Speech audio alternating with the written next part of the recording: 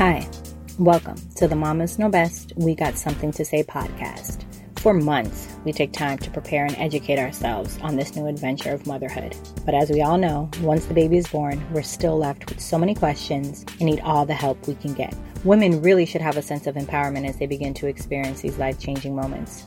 And no one mother has it all figured out. However, the more informed we are, the better decisions we can make that will positively affect us and our family. And that's what this podcast is about. Sharing honest, raw, and real conversations about motherhood, life, and all of the crazy, messy, beautiful in-betweens to hopefully educate, empower, and support the next mother on her motherhood journey. So sit back and enjoy. Hello and welcome to the Mamas Know Best We Got Something to Say podcast. I am on with a very special guest, Mrs. Casey McGovern, who is the founder of the McGovern Foundation, a local nonprofit organization that focuses on drowning prevention, education, and bereavement services. Casey brings a unique perspective to the work she does. Being a mother of a drowning victim, her daughter Edna Mae passed away after a drowning incident in their backyard pool. Casey immediately knew she needed to help other families never experience the same heartache as their family did. Casey immediately plugged herself into the community, educating caregivers all over the South Florida area. In 2014, she accepted a position with the Florida Department of Health as a drowning prevention program manager, where she spent the last 7 years leading all efforts related to drowning prevention. Casey felt a nudge on her heart to go back to her roots, and this past summer dove back into working for their family nonprofit organization, the McGovern Foundation. She felt she needed to do more and not be limited by the bureaucracy of government work. Her goal is to reach the entire state with the education that is so desperately needed. If you didn't know, drowning is the number one cause of death for children 1 to 4 years of age, and there's so much more that we can do to change this. Drowning is preventable.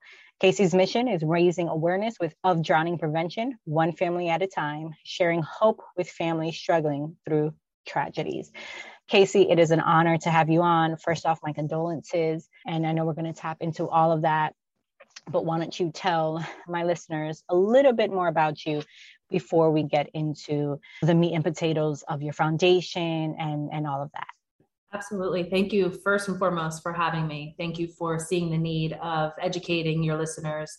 I feel like knowledge is power, and the more we educate anybody we can on the risk factors and what we could do to prevent such a tragic incident from happening to their families, then that's what we need to do. So I do thank you for the time. My name is Casey. I am a mother of 4. When the incident happened, I was a mother of 3 girls, and Edna Mae was our youngest. And soon after her death, we decided to have another child, and we also have a son that we added to our family. I'm just a busy mom, but I am fighting to bring about change. I'm fighting to bring more awareness to the drowning topic. It's such a taboo, tough topic to breach with so many, but I feel like it's necessary, and I'm just leading by my heart and talking to whoever I can and educating whoever I can to stop this tragedy from happening. Absolutely. Tell me the ages of all of your children. 22. Actually, next week Allie's going to be actually 23 on the 16th of November. Wow. I did not think you were going to have a 22-year-old. Awesome. Yeah. Yeah. I am going to be 47 myself. So I had a young one, but absolutely same age as she is, because she actually just became a new mom herself. Oh, so, congrats. Also, you're a grandma. Oh, congratulations. Yes. As of August 26th, we became grandparents. So it's such a blessing. We have a 15-year-old, and Em would actually be turning 14 right now. So she would be 13. And then Ryder is 11. Okay. So I have 4 children, and just differently. I still refer to myself as a mother of 4, just different ages and different ways. But yeah, ranging from 22 to 11. So it's a wide span. So a lot of different things going on in our household, that's for sure. Yeah, I usually ask the moms that come on that had that, because I know I say this all the time. My listeners must be like, I know we get it, but I'm so fascinated with the veteran moms or the moms who are mothering or being parents, because, we're in the 20s she's 22. So, okay, yeah, the 2000 area, that generation of the 2000s is different. And the 11, so it's such a different thing. But I know we're here to talk about your foundation, and I really want to dive into that, because to your point, it is such an important topic. And the fact that it's the number one cause of death between young children is mind-boggling. What's crazy is I actually just read an article today about two young toddlers. I think they were siblings, 2 and 3. They were with their grandmother who was, I don't know if she was cleaning or doing work on a house, and they wandered off from the house into the neighbor's house or whatever, and tragically drowned in that pool. So I was like, goodness gracious.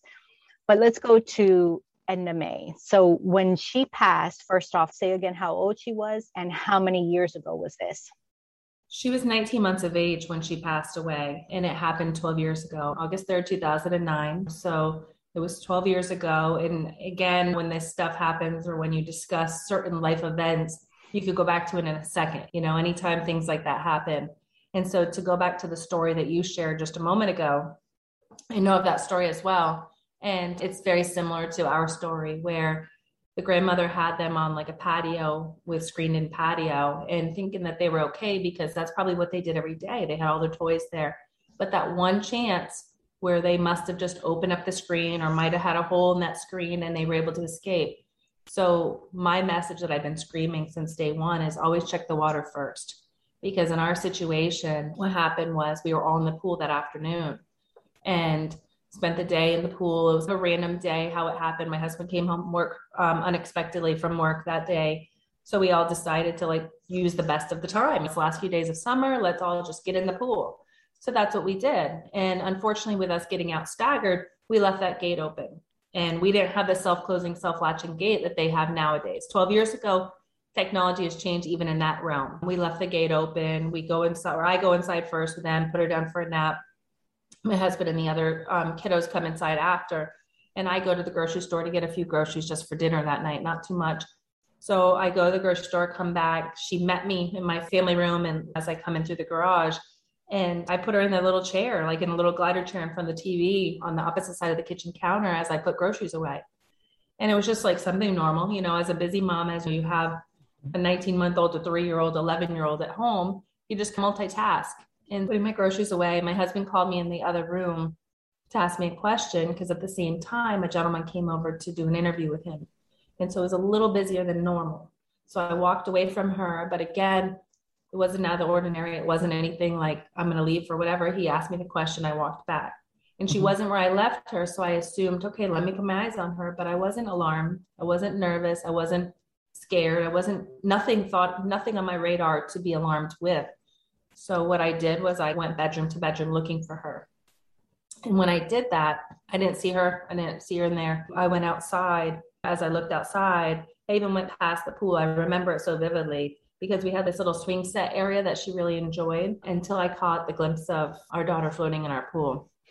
And I just ran around the fence and jumped in and grabbed her and held her. I didn't think about starting CPR. I didn't think about, doing anything to help her at that point other than just screaming to God, like, help me, because it was just absolutely the worst nightmare. And thankfully, because of my screams, my husband came running out and he said that it was a scream he never heard. So he knew he better get moving.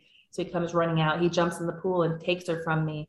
And thankfully he did, because what he did was he put her on the coping of the pool, which is the side of the pool, and started CPR immediately. And what that did was it allowed him to start the CPR, and it gave us a week.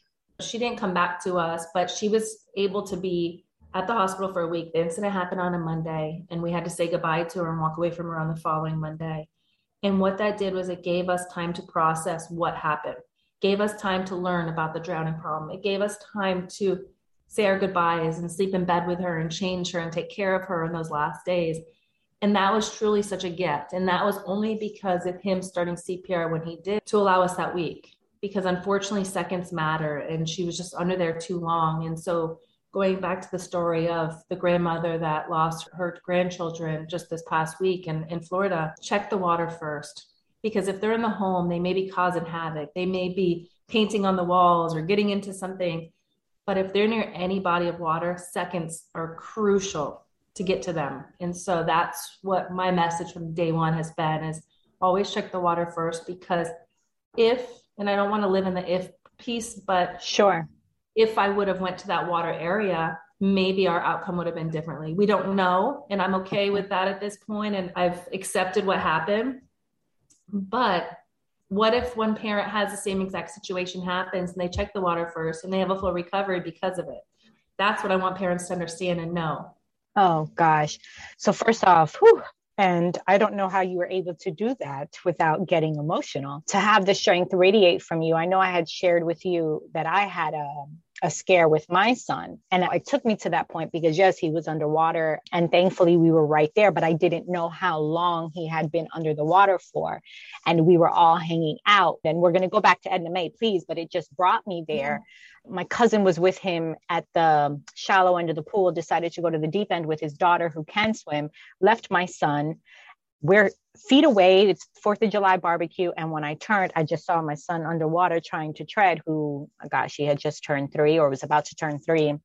And I immediately started screaming and jumped in because, again, I didn't know. I mean, thankfully, by the time we took him out, he was okay, but I didn't know. And that was the scariest day of my life. So I have so many questions. Gosh. So when that happened with Edna Mae and obviously unspeakable tragedy, what was that grieving loss and that grieving period for you, for your family, for the siblings, for your husband? What did you guys do as a family to get through that? Thankfully, we were able to have a support system of our church and our family and our community came and surrounded us because Shannon and I both didn't leave her side. We didn't leave the PICU unit of the hospital for the entire week. So we had a wonderful family that came in and helped care for our 3-year-old, which was Taylor, and Allie, who was 11. So we didn't have to worry. Yeah. They brought us food. They allowed us to just process it. But I remember at one point, when she had an EEG done, which showed the activity of her brain.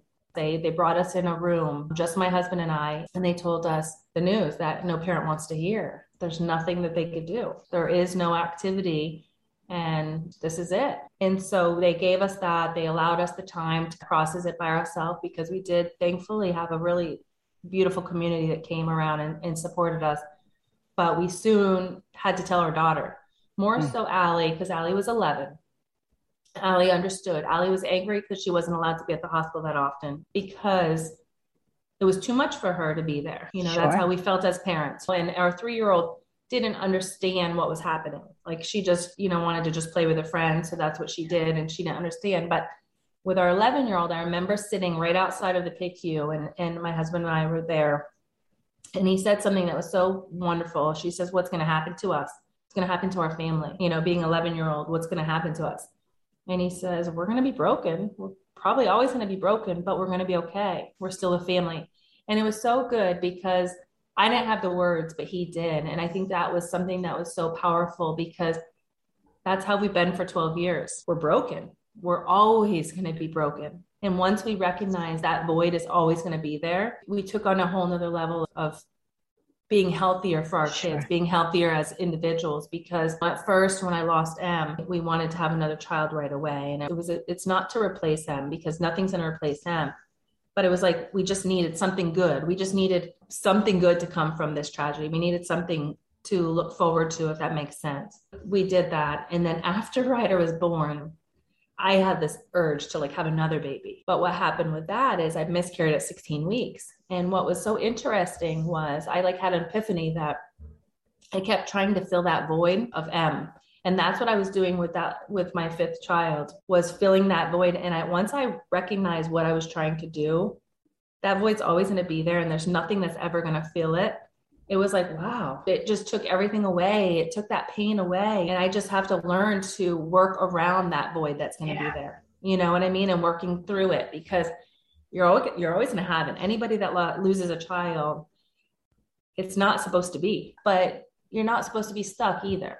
And so that's what I really want to encourage through our foundation, is for parents to realize that it's okay to feel all the feels, to feel all the brokenness, to feel and go through these processes, but don't get stuck. Don't get bitter. You got to look for that beauty. You got to look for that flower outside. You got to look for that rainbow. You have to look for things maybe a little harder than you normally would, but they're there. That has been our mission from day one. It's just for parents to understand, or people to understand, that tragedies happen. Pain's going to come with all of us at different points. But just to see that beauty and see those little pieces, and for us to hold on to those 19 months that we had her, it's incredible.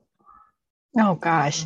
Yeah, I think what your husband said was so poignant because in any tragedy, and I would imagine now, yes, being a parent, that's the top, losing a child, because to your point, yes, it's not supposed to be, right? And that pain, but, and not surrender. And I don't know if that's the right word, but almost say, yes, we are. Because if we run from it or try and run from it or hold it inside or act like it didn't happen or whatever it is and not take that in and say, yeah, no, it's going to be painful and we are going to be broken and may never heal from that, but we're family and we'll get through it, I think is just wow. And I'm sure at that time, something that's okay, yeah, putting that into perspective for you all, yeah, I'm sure it did wonders. Okay, so, and it's crazy. Heavy.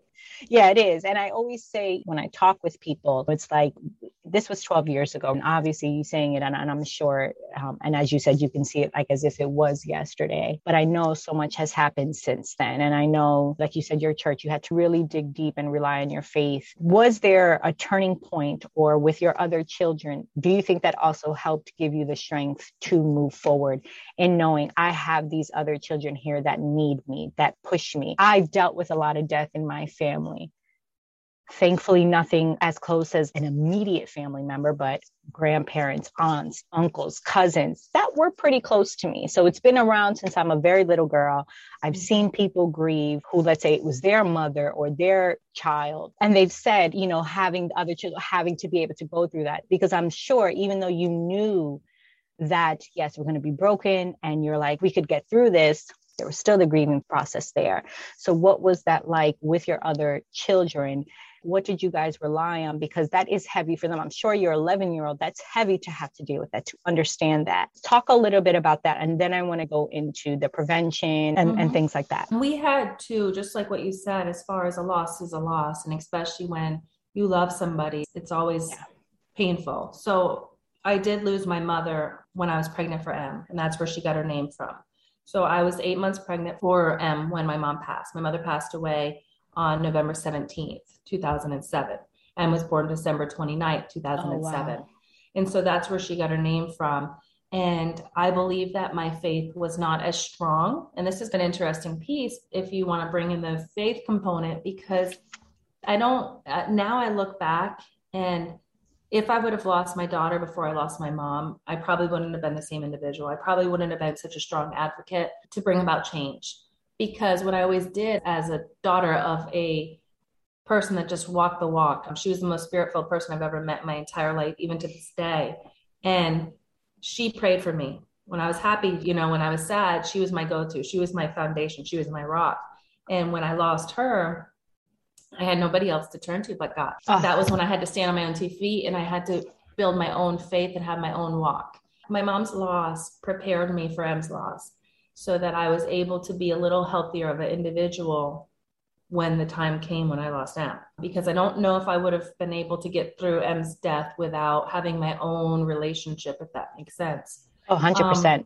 And so that's like my faith kind of component. And I do believe that certain things happen for a reason. And I hate to think that my mom had to die in order for this. Sure. But there's a purpose for everything. And M was supposed to be here, and my mom it was just always supposed to happen. But after Jem passed away, we did get ourselves poured into our church even more. So Taylor wasn't in school, who was our 3-year-old, but Allie was. And she went to our church. She went to school there. And so she was surrounded by a lot of love. We did a grief share program within the church. It helped just understanding the grief process. We didn't necessarily relate to a lot of people because, unfortunately, when we did the grief share program, there was just a lot of widows there and older women that lost. So for my 11-year-old and my husband specifically to feel like they connected or opened up was something that we didn't do. And when I also look back about the grieving process, I don't know if we did it right. I immediately poured myself into the work. I immediately poured myself into sharing the story wherever I could, to educate others, to do whatever I could. And my husband went back to work and buried his, if that makes sense. Of course, yeah. And I don't feel that we did everything the right way in any capacity, but I felt like as long as we were getting up out of bed and we were having nice meals and we were getting dressed and we were doing what we were supposed to do, this is it. And so that's another thing that why I feel so strongly about implementing the bereavement component, because we were ones that said, well, as long as we're doing these things, we're all right. Everything's fine. We're getting up. It's okay. Yeah. And I think that counseling is imperative, because what's going to happen is just like what you said earlier. If you don't deal with it, if you don't process it, if you try to just act like it's there, but just go on, and you don't really fully allow the grief process to happen, it'll come bubbling up after, whether you're ready or whether you want it to or not. And that's what we've had happen throughout our life at different points. Sure. And I think that the grief process is one that's probably going to be a lifelong grief process. As long as you're learning through it and learning as you can, then that's all you could do. I don't think there's any perfect scenario, but if you have to cry, have a cry. If you want to talk to her, have it. Like, I want people to remember Em because she lived. I want people to remember my mom because she lived. They both deserve to be remembered. Anybody that you love that you've lost, instead of putting them in the box because it's too painful, because you don't really want to bring out that hurt, you're afraid of bringing up somebody that would upset them. Well, guess what? They're already thinking about those people that they love. When you bringing it up, it's just going to remind them that you care about them and that you love them and you remember them. By sharing like one of their favorite meals, sharing like little thoughts is what it's about. So the healing process for our family was a little unique and a little different, and definitely not the best. But now, 12 years later, after going to therapy, I think that we're ready to just move forward, and we're ready to just help others, to let them see like things that we might have done wrong maybe, or just differently, that would have helped if we would have done it differently. So I think that we're just here to just listen and be, and hopefully relate to other parents. You don't know until you know. And unfortunately, this horrible, unspeakable, unimaginable tragedy that no one would wish on anybody. Yeah, you're trying to figure it out. To your point, yeah, you did the best that you had and could with it. And the fact that you were able to dive in and help others. I'm all about service. When I was in 7th grade, I won the service award, and I still look back, I'm like, gosh, so I've always been about helping others for sure. But I don't even know if I would have the wherewithal or the thing at that moment to think of, okay, I have to prevent this from someone else. I would like to think I would, just because it's innate in me. It's why I do this podcast, to bring resources out. But I don't know. So the fact that you had that to immediately say, okay, I want to dive in and have her be remembered and make sure that this doesn't happen again is tremendous. Now, let me ask, were you always in Florida? Were you in Florida during this time? Actually, yeah, born and raised here. Okay, so now let's go to safety measures. So you said you had the gate and the gate unlatched, and I've had those moments too, where sometimes I'll forget and I'll be like, oh shoot, you have to lock it. Were you even aware of any drowning prevention back then? What did you have? What did you know? What did you think was considered safe? Tell me about that, the misconceptions of what people think, and maybe what you had even thought back then about, oh, we're okay. First and foremost, I never thought about our pool as a hazard. I never thought of a drowning. Like, I never thought like that great big, huge body of water in your backyard could be a hazard. We did have the gate because that was one thing that my mother was adamant about. And it was so interesting because you bought this house, you have to have the gate. You have to have the gate. And that was before even insurances mandated it. So it was interesting that she was push, and that we have to have this gate. So we did the gate. But what was so interesting when I look back at different things is Allie learned to swim on her own. Like, I got her in a couple classes when she was a baby. And when the instructor had me dunk her down underneath the water, I was like, I quit. I'm out. I can't do that to my baby. There's no way. So I'm out. So then Taylor and Em were back-to-back babies in essence. They were close in age, 15 months apart. I thought, okay, we'll get them going swimming. And my husband's from Vermont, but very strong swimmer. He only went swimming seasonal, but incredible swimmer. So our family unit was pretty much dinners by the pool, and every night in the pool. After work, we would just, that's what we did. And so what we did though, was we put floaties on our little girls, and we thought there was nothing wrong with it. I remember like taking pictures and videos of them in the deep end of the pool wearing their floaties. Look how well they're swimming. I was just so naive. I had no clue. And I never really thought about it. I talked about swim lessons, but I thought they were too young. And also with my husband working all the time, who was going to hold Em when I did Taylor? And Taylor was, you know, when you have 2 young children. So it was always a thought. I always had all these excuses, like, I want to do this, but I want to do this, but. And so I never put it as a huge priority. And I just didn't really think about it. And I really thought when they put those floaties on, they're in the deep end. Look how well they're doing. Yeah. Meanwhile, the moment those floaties come off, a tragedy is going to occur. And it did. You know, Em that day brought me her floaties. She wasn't speaking, but she was like, ch-ch-ch. and gave me her floaties. And I said, not right now, in a little bit, but maybe she wanted to get that ball in the pool. Who knows? And that gate was open and everything lined up just perfectly. I think that knowledge is huge. Knowledge of the hazards to go into your first level of prevention, and what parents should have is first and foremost knowledge of the hazards. All it takes is 2 inches of water for a drowning to occur. So even like a large dog dish that you may have in your home for a crawling baby could be a hazard. And that's something that's interesting. The bathtub is huge. If you were to, start the bath, first and foremost, never ever leave a child in the bathtub, even for a second. Make sure you have everything there. If you forgot the towel, if you forgot your phone, you forgot whatever it may be, take that baby sopping out wet and then bring them. And then when you are done with bath time, make sure that the no washcloths get stuck so that water drains completely. Because again, babies are drawn to water and they're top heavy. So they may reach down into these positions and not be able to fully push themselves out of that environment. The toilets are also another factor where, again, their heads weigh more than the rest of their bodies and they can't push themselves out of it. Throughout the years of my time at the health department, I reviewed all child deaths. We've had a lot of different bathtub incidences. We've had a lot of toilets. We've had 5-gallon buckets, like mop buckets. Children are drawn to the water, whether it's dirty water or beautiful water. They're drawn to it. So they get themselves splish splashing and they can't push themselves out of it. So just the knowledge of anything around your home that may be 2 inches or more, making sure that you put layers in between them so that the children can't get to them or have access to that. That's the first piece. If you want me to keep going, I'll go into Well, actually, I do have a question before you go. Okay. So my son is 4 and he's our only one. And to be honest, we are at the age where I could leave him in the bath for a little bit if he's playing superheroes, and I'll be in the kitchen. And thankfully, he's at that age where he's very vocal. So I hear him going, pow, pow. You have a boy, so I'm sure he's superheroes and things. So the minute I hear quiet, I run in and he's still playing or he's just whatever. And at that point, I had turned the water off. So there's a little bit, but what is that age? Because yes, he's strong if he puts his head under or whatever.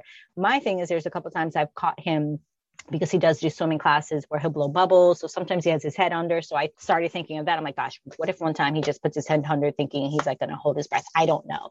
So then I started getting anxiety about that, of like leaving him for a minute or two. And my husband's, oh, but he's older.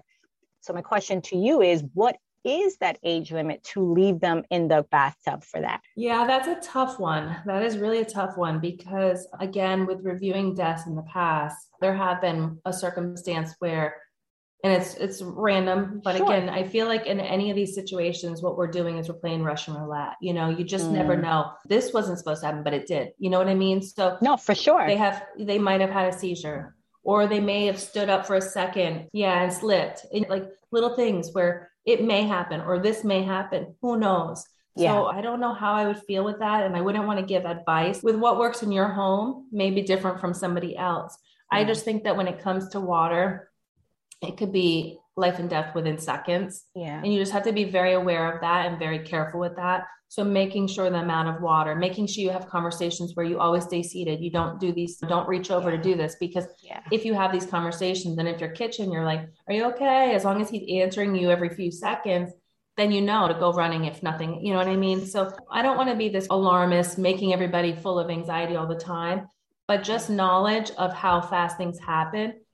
It's just all I want parents to understand. Yeah. Like you still have to live. You still have to be, like everybody says at different points as well, drinking in by the pool. Well, they go hand in hand in some capacity too. Yeah. So as long as you're still responsible and you're still doing things the right thing, because it's always like sober, capable supervision. Yes, I understand that. But most responsible adults that have children are not going to get out of hammered and out of control. Yeah. So I think that there's in your home, you know what your limits are, maybe at one point have a conversation with him, just to reiterate a couple of times, make sure you always stay seated. If you need something, or if you want to turn the water back on, or if you want to do these things, just let mommy or daddy know, to have these conversations with them, because at 4 years old, they completely can understand those things. For sure. And they do want to play in there. And I do understand that piece of it, but I was a little bit more, alarmed because something that wasn't supposed to happen happened to me. It's crazy because you said the word Russian roulette, and I'm like, to me, I think, and we'll go back into the drowning prevention stuff, because I know you had other stuff. You worked for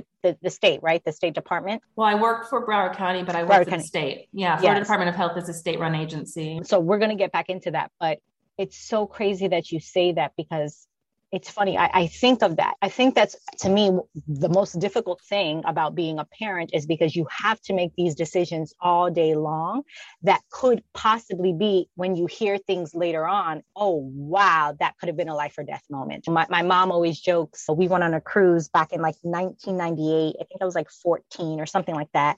And she let us roam the ship. Yeah. And I was 14. My sister was 6. She ran to get ice cream, but someone could have snatched her. But my mom always says when we came back, I think right after they had heard that someone was kidnapped or was missing from a cruise. And my mom was like, oh my gosh. And to this day, she said that I don't know how I didn't think that I could let your 6-year-old sister run to get ice cream, that she couldn't slip and fall into the pool, all these little things after the fact. So you saying that, I'm like, I think as a parent, that's what we do, because we're like, but he should be okay for the 2 seconds. But to your point, even if he does fall and stands up for that brief second, it might not be a drawing, but what if he does hit his head in a spot? It's like all these things. And I think that's the tough part about parenting, because you don't know and you work with what you got and you hope and pray, but they could be life or death moments. So I just felt, because I'm like, yeah, because you make decisions. You're like, oh no, that should be fine. And then you hear another story of this and you're like, oh my gosh, I didn't think about that. The fact that you said mop buckets, the fact that 2 inches of water, it's just mind blowing to me, but it makes sense. It makes sense if a little crawling baby goes for 2 seconds and you think, oh, I'll be running into my bedroom. And within those moments, something tragic could have happened.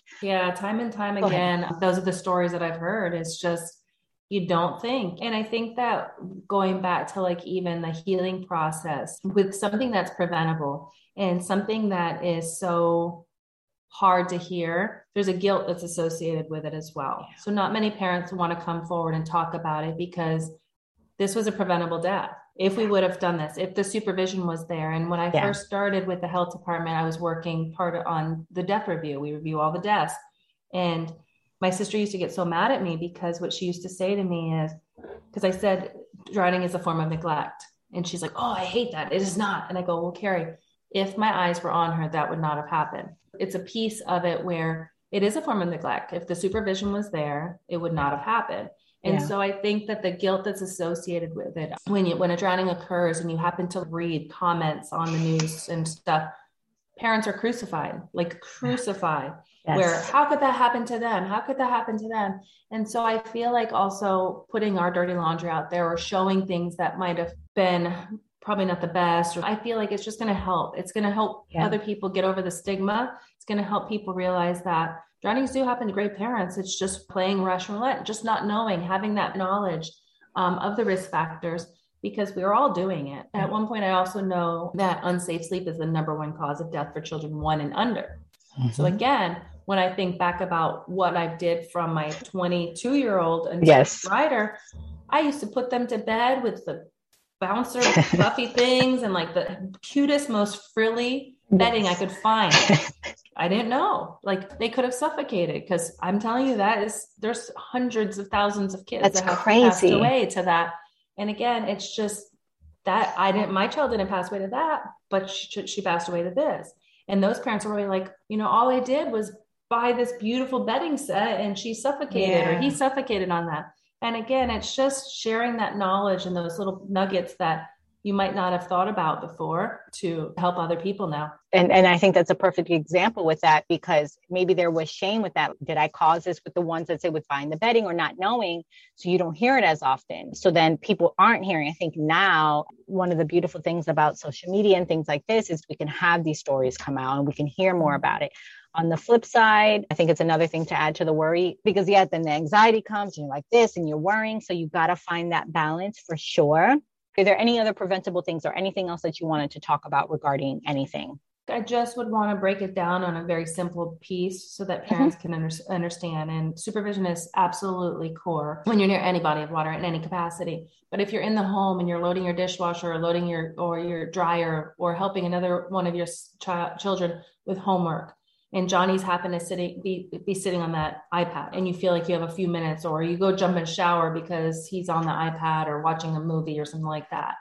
My suggestion would be always having door chimes on all of your doors leading outdoors. And the door chimes can be purchased for $10 or under for a 2-pack. Our water safety kits that we have now actually include the door chimes in them. So the door chimes, no matter where you are in the home, they'll alert you. It is very loud and it is pretty annoying.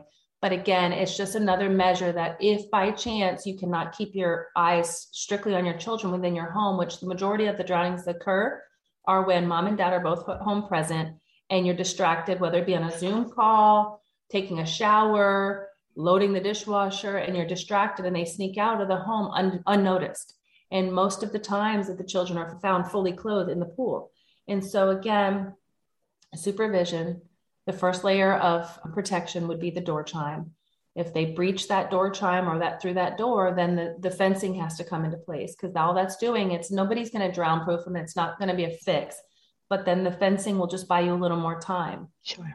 And again, if they breach that, or if you don't have a fence, then at least teach them the basics to swim so that they know the repetition of getting back to the wall, and they could shoot you to the steps or float until help arrives. And then last but not least, if all of those are breached and all of those have been compromised, no CPR. Because again, the chances of survival go up to about 80% if a bystander starts CPR immediately.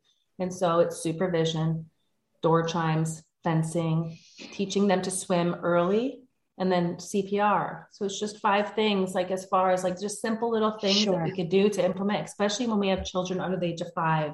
What about canals and things like that? I would stay away from them. We have one in our backyard, I don't know, maybe 20 feet from our home. I would definitely have door chimes put on the doors. And I know that a lot of people have the alarm system that say door open.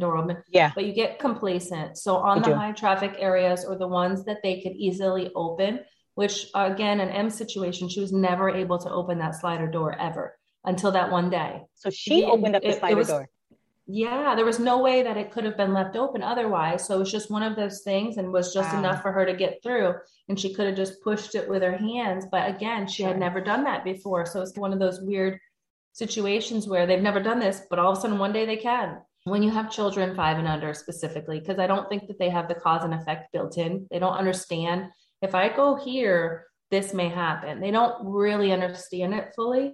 I think I would have the door chime on, because what that will do is alert you the second that door opens. You could also have conversations with them starting early by saying the water is fun, water is enjoyable, but you always have to have mom and dad or a caregiver or grandma and grandpa with you when you go near it. You don't want to say that something bad could happen, but just to let them know that you can't come near there unless you can't cross this line unless mom and dad or somebody's with you at this point. Yeah. And start talking about that early, and the repetition of discussing it. My son, who's 11, doesn't go in the pool without my supervision. Actually, that's a good question. What was that like going from that? You have your son. How did everything change with water prevention? I'm assuming you did the same steps that you're telling us. Yeah, absolutely. Absolutely. I hated the water at first. Of course, I didn't want anything to do with the water, but my husband was adamant that our 3-year-old got into lessons immediately after, and she learned almost immediately how to swim by just almost every day getting in there. And then Ryder, we started by his first birthday. And again, we were in there all the time. Not me, my husband was. I had a very unhealthy relationship with water in the beginning, but we knew that it had to be done. And so he was swimming the width of our pool, like motorboat kicking, by his first birthday. Like he was able to just like power kick by that point. And now he's on the pre-swim team and he's enjoying it immensely. But again, knowledge is power, and we learn to do that. I actually was not a strong swimmer myself. I was a doggy paddler type of swimmer. My mom worked so much that I could say that I never remembered my mother in the pool in any capacity. So I didn't grow up being overly comfortable. I was in there, but I was that mom that would sit on the steps or on a float. I never went swimming. But when I turned 40, I decided, you know what? I'm going to learn. And I took lessons. And I took lessons. I was that person that was next to the 2 and 3-year-olds swimming. They were swimming better than I was. Now it's just a healthy relationship that we all have. We all have a healthy relationship. We swim laps. We're able to do these different strokes. It's competitive. It's a fun activity for all of us to have. But my 15-year-old and my 11-year-old do not get in the pool without my supervision. Really? Even your 15-year-old? I guess to your point, what if they slip? What if they hurt themselves? So is that why? Or do you think it's just more of something that you've just ingrained and you're just like, I just think there has to be supervision. Swimming with a buddy is one piece, but I think supervision is crucial. You never know when something's going to happen. And teenagers tend to play games like the long breath holding games. And there's a lot of drowning incidences that happen where they long breath hold, and next thing you know, they faint underwater and they don't come up. That's our protocol, where you have to wait till somebody's out there to supervise you, because they could bump their head, they could, whatever it may be. And it's not worth that piece of it. It's a healthy balance, just like with anything. One of my friends said to me, when are you going to stop watching them? I said, I don't know. You have to do what's right for your family. And at this point, I think that supervising them is imperative. There's been too many stories that I've heard of teenagers drowning because of this and this. And I'm sure to you, you could say the next person that asked and say, when they're out of my home. Yeah, exactly. Taylor goes to friends' houses and they do pool, but we have the water safety discussion. We have the talk, making sure that she's the responsible party. Rough housing has to be at like somewhat of a minimal, or just try to be that responsible friend that you're looking out for your friends in different pieces. There's a lot of different bullet points. And I know I could talk all day long about water safety. It's crazy, but I feel like another piece is, for example, a party, and you're all together at a pool party. And what happens is that's when a lot of parents are congregating and visiting and talking and maybe watching the water, but not really watching the water. In essence, they feel like they are, but they're really not. Drowning is silent and it's very quick. It usually happens without a splash or a scream. And one thing I want parents to understand is to teach their children, if by chance your Johnny, let's say, goes in the water, but his friend Sally is not a very strong swimmer and she gets past her comfort level or her ability or can't touch, what she's going to do is she's immediately going to swim up to Johnny, and she's going to use Johnny as a ladder, crawling up him. And what she's going to do is pull Johnny down, because she's using him as a ladder for him to help her. What Johnny should do, and what parents I wish they would talk to their kids about, is get underneath the water to swim. Because the moment Johnny goes under the water, what's going to happen is she's going to let go. He's going to be able to swim to safety and yell for help, or get a noodle, or get a parent to say, hey, she's in trouble, get her. So what happens is there's double drowning sometimes because they don't really know how to respond. They get into stress. They don't know what to do.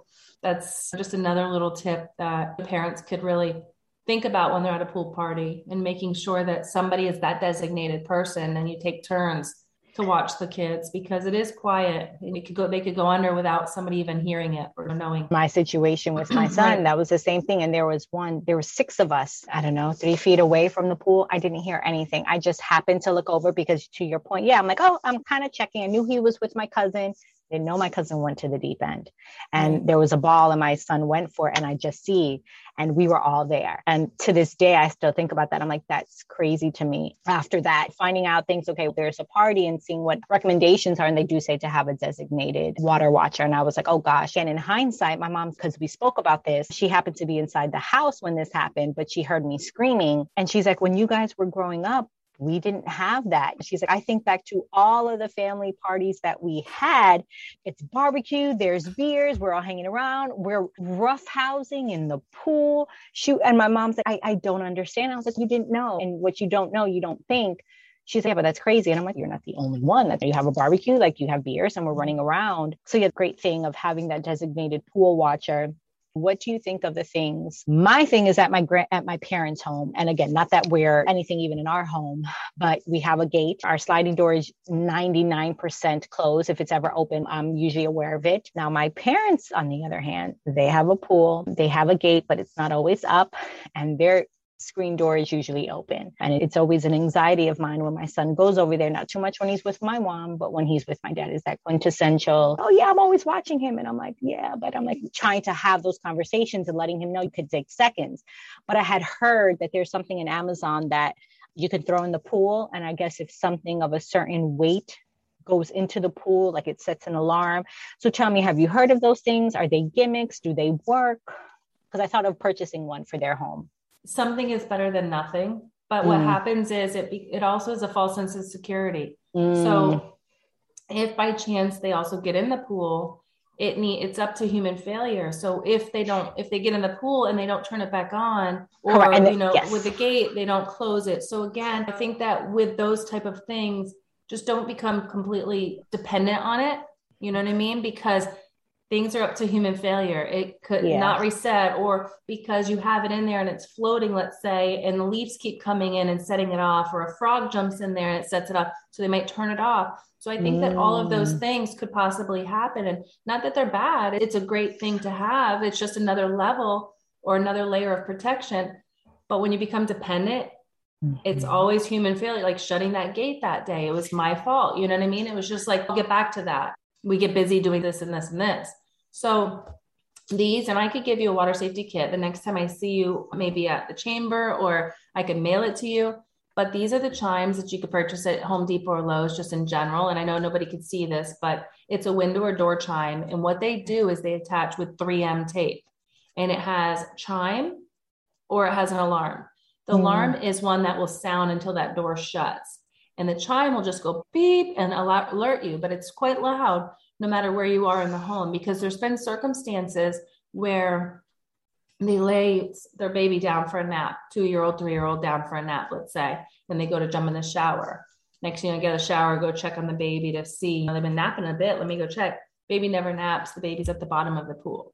So again, this will alert you no matter what. It's just another layer. I think that this is something that could be temporary until the child knows enough not to go outside. And this might be something that might be better for your parents, because they're not going to want to have that chime, and they might have it loud and they might be like, but this is so easy. It attaches with 3M tape. You can take it right off next year when he gets over that point, or when he fully learns how to swim. And I don't want to completely scare you away from the canal either, but I just think that going near the canal has to be like a no-no without mom or dad or grandma or grandpa, just in making sure those conversations are talked about with your child, to say, we want to have fun, but we want to be together. If you want to go, you make sure you always come to us. Like when I ask people, like when we're doing like health fairs or different things and talking to kids, first thing what you want to do, like when you want to go swimming, what's the first thing you want to do? Well, I want to get sunscreen on, or I want to get my goggles, or I got to get my swimsuit. I'm like, no, you go get mom or dad. You make sure you get mom or dad first before anything else. And that has to just be repetitive. Water, mom and dad, or grandma, whoever it may be. No, and I wanted to mention the canal because we're in Florida. We're in South Florida. So we're surrounded by bodies of water, and we don't have a gate because we just don't. The property's large enough, and the way it is, we just don't. We have a screened-in patio, but even then, to your point, I think you said the 2 toddlers, they broke this because they were enclosed.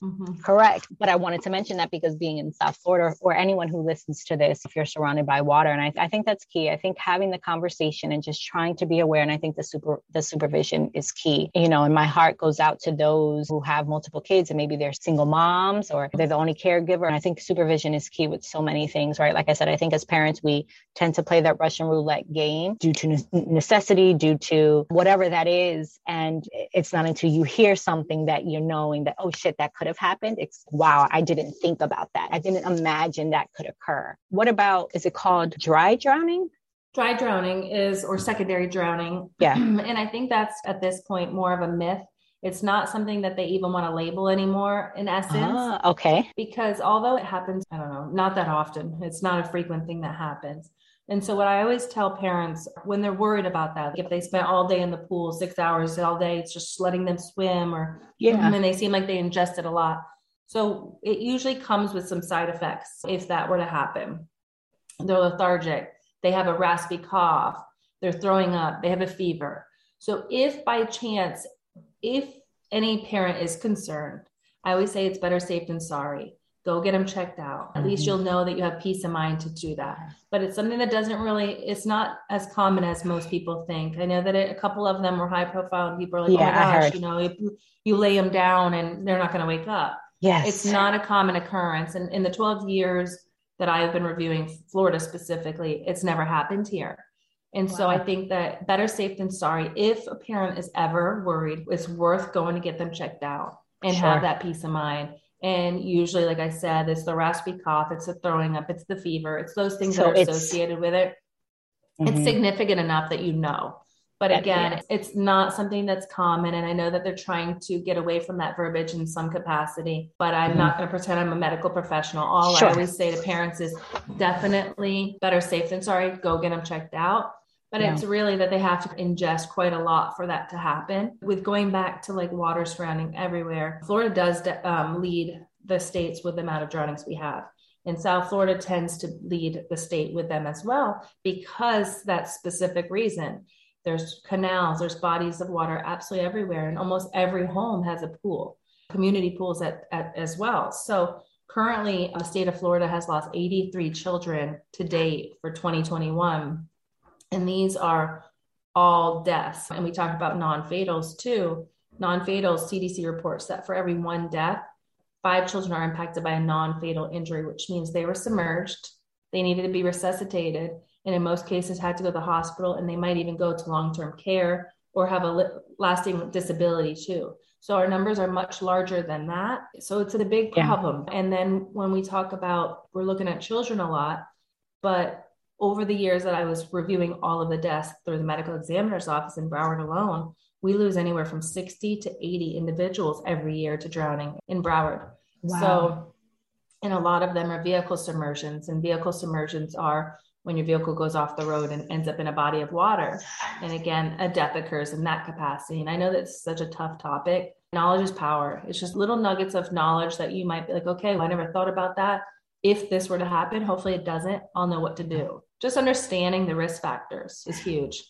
That's one of my fears, is the driving into submerged water because of the alligator alleys, because we are. And I've watched too much TV and too many movies. And I'm like, oh gosh. I mentioned the dry drowning because I remember Jaron and I, my husband and I, and we'd be in the pool. And if Chase kept going under, and I'm like, all right, that's enough. Because in my mind, and I'm thinking of that because to your point, yeah, there were a couple high profile cases. And I was like, oh wow, now we have to worry about dry drowning or secondary drowning. So thank you for clarifying that. And to your point, yes, obviously still be cognizant, still be aware. I don't want to limit that from me trying to teach my son to swim. And if he's comfortable in and being like, no, because he's been in already for an hour, we're in there. Okay. So tell me some of the specific programs and services that the McGovern Foundation offers and how people can find you to try and spread this word. Are you going to schools, things of that nature? Absolutely. First and foremost, we have a website, which is McGovernFoundation.com. You're able to look at all the services and be able to request anything that you may need at that point. We're also on social media, which is Instagram and Facebook at McGovern Foundation. And services that we're providing, we just relaunched our website and all the work that we're doing since I left Department of Health. And I'm doing presentations to any group. I'll do presentations to any mom's group, any preschool, any homeowners association, any type of work group, trying to cater it to the audience in any capacity. That's what I specialize in, is just making sure that people know the risk factors and what they could do to prevent it, as well as the resources that are available to them. I also have been pushing forward the water safety kits. Water safety kits can be purchased for a minimum donation of about $15 through the website. And what is in the kits is a water watcher tag that we discussed earlier in this call, door chimes, a magnet that has CPR information so that by chance, if you don't know CPR, at least it'll give you an overview, as well as some other risk factors as far as why these layers of protections are so important and just what you can do to protect your families are in the kits. The bereavement component we have implemented this summer as well, is doing peer support groups. And the peer support groups are for any family that has suffered a loss. It doesn't have to necessarily be a child. Of course, that's our main focus because that's how we're relatable. And we haven't had any other people have come forward, whether they lost a cousin or grandmother or husband or a wife at this point, because we want the group to be relatable to whoever comes. So it's a safe spot for them to be able to express it on their level. We also have been providing bereavement boxes.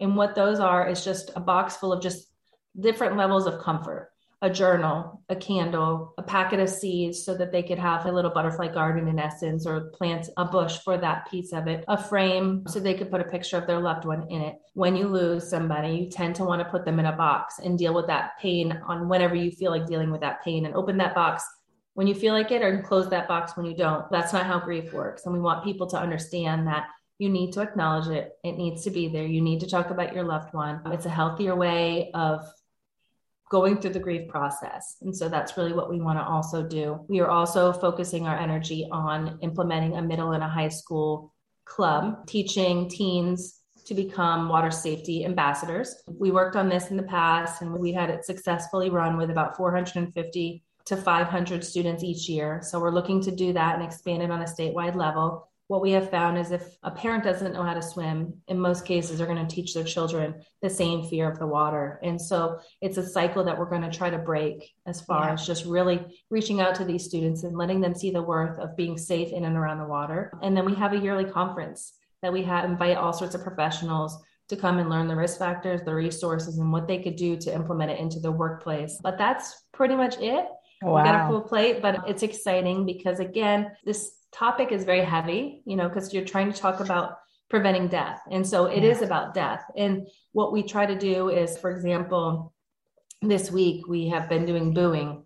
We've been booing people throughout the community with these little pumpkins that have candy and trinkets and toys and fun stuff, but it also has water safety information in there because we're trying to bridge that water safety topic with what's happening and what's relevant and what's fun. Because it doesn't always have to be horribly depressing, Yeah. And I think that with us and myself specifically, when I stopped doing it so much as far as M and trying to make her death have meaning, and now looking forward as far as trying to really save lives, then that's took on a whole nother life, and I think that's what it's about, ultimately trying to save lives.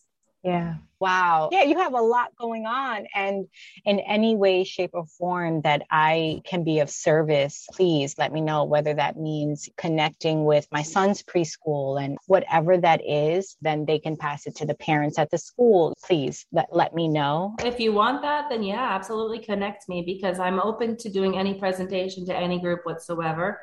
And I Yes. feel like the staff at a preschool or the kids at a preschool, I feel like the staff is always a little bit better, or even if we get the parents there, because it's not up to the kids to keep the kids safe. It's up to the adults to keep the kids safe. And so I feel like the audience is always a little bit better when it's the staff or the parents or the caregivers more so than the babes. But if Yeah. that's the only opportunity, then we'll definitely provide resources and that education to the kids too. Yeah. No, and I meant for the teachers to then tell the parents. I know when we first went there, they had like a water prevention thing that we had to sign, but I think that's what the state gives. And there was a topic there, but I think, yeah, I just think that it's one of these things that it has to be repetition. Like I said, we got it when he first started. I didn't think about it twice again. Well, I feel like there's certain things for it to touch. You have to have that 7 touches for you to fully connect. Yes. You have to have it, the 7 touches as far as this, for you to fully say, okay, yeah, I did see that, or I did hear that. I do want to share one thing, and it's not necessarily what our foundation does. Our program within the health department provided drowning prevention education to the county, but it was funded by the Children's Services Council of Broward. For those of you that live in Broward, your listeners that live in Broward, Children's Services Council funds a swim coupon for any child that lives in Broward County, 6 months to 5 years of age. But because of COVID, they've extended it to the age of 8. Oh, wow. And so any parent that has a child 6 months to the age of 8 can apply for a swim coupon to get 1 session of lessons every single year. No strings attached, no nothing. All you have to do is visit www.watersmartbroward.org, and it will say youth coupon on there. And on the youth coupon portion of it, you put in your child's name, your birth date, and the address, and they'll mail you a coupon good for 1 session of lessons every single year. So again, that's a huge asset that not a lot of parents understand. And it's a blessing for our county to be able to have that, because not all counties have that resource. And what they also have addressed this past year is opening it up to caregivers. If caregivers don't know how to swim, they're going to keep those kids away from the water. And so there's a caregiver coupon on there. And that caregiver coupon could be grandma, or it could be grandpa, or it could be aunt, whoever's in the home taking care of the kids, to be able to help that. And so I really encourage anybody to take that resource on it and sign up for those lessons and get that 1 session of lessons. And that's about 6 to 8 lessons. It's not just 1 lesson. It's a really great resource. No, it is. Think of communities that can't afford swim lessons because they aren't cheap. That's awesome. Thank you for mentioning that. Is there anything else that you wanted to talk about? I can talk all day long when it comes to water safety. I can't help it. But thank you so much for sharing our story. Hopefully people will learn from our story and implement different things that they could do. It's not something that I want to leave on a note where you have to be afraid. Usually your intuition is the right thing. I think that just little pieces that you might not have thought about, try to be a little bit safer within the home, especially when it's related to water. For sure. Being cognizant, being aware, having the supervision, 100%. Now let's get into my speed round of my quick get to know. Casey, what is your favorite book? I'm going to probably make myself sound a little bit sappy, but Nicholas Sparks is my absolute favorite author. And I think that I'd have to, 2 books, The Notebook. I just love it so much. And it's just, I could read it over and over again and just go back to it. But then The Shack is also a biblical book. I don't know if you've heard of it. I also really love that one. And I've read that a few times. Love it. No, I can see why. It's so Yeah, Nicholas Sparks is, no, he's awesome. What's your favorite movie or current show you're binge watching, if you have time? Yes, yep. My favorite movie is Pursuit of Happiness. And again, Oh, I like things that are sad, but I like things that are real. And I think that in a moment's notice, any of our lives could go that way. I think it's so powerful. One of the binge shows that we watch, I can't think of anything. We watch a lot because what we usually do with Taylor, we have to watch kid friendly. So we're actually binge watching Heartland, if you've ever heard of it. Yes. Right now, but we also watch other things that are a little more off color or more colorful. Yeah. But yeah, Okay. we watch a lot of different series and we binge through them all the way. I can't think of anything right now, but Heartland's the one we're watching currently. Gotcha. Who makes up your village?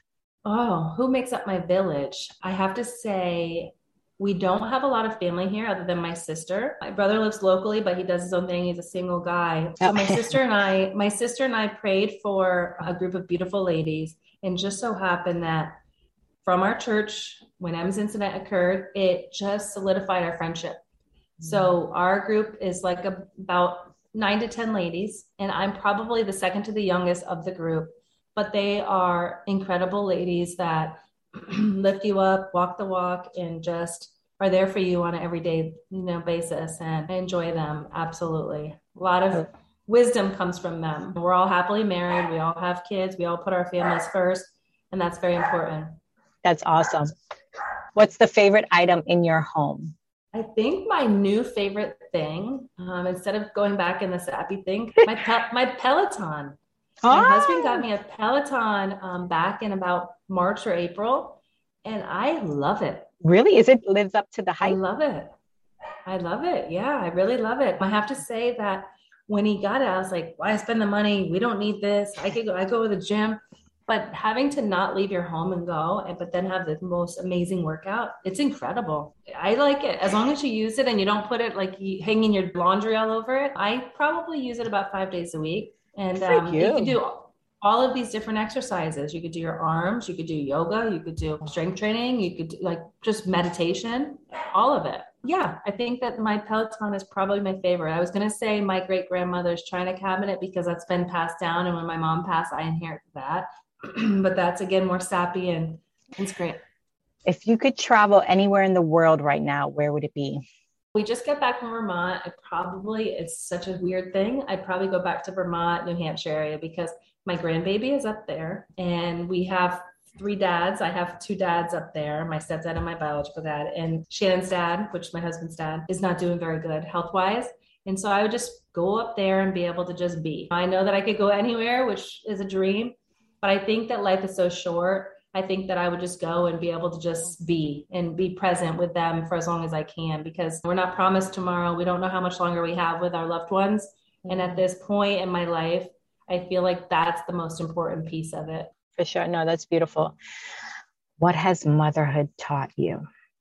Have a lot of patience. It's a never-ending job. I still worry no matter what. But I was born to be a mom. And my kids, my universe, I know it's not supposed to be this way, but circles around them. And I find joy in every stage. What's my favorite stage of my kids? Every stage, because they just keep changing. I love the infant smelling, but I also just love having conversations with them as they get older too. I just think that it's a blessing to be a mother. And I'm really grateful for all of my kids and the experiences that we have. And now being a grandma, I'm sure that's a whole new level. It's surreal. It's a surreal feeling. It really is. And I always worried about my Allie because she was such at a pivotal point when those 2 severe losses happened. And to see her be a mom, it's incredible. It's really an incredible feeling. And I'm just so proud of her. That's awesome. Any other final thoughts to the podcast world before we sign off? I just want to thank you. I want to thank you for seeing the need. I thank you for seeing that this education has to get out there and sharing it. So I'm really grateful for you for having me.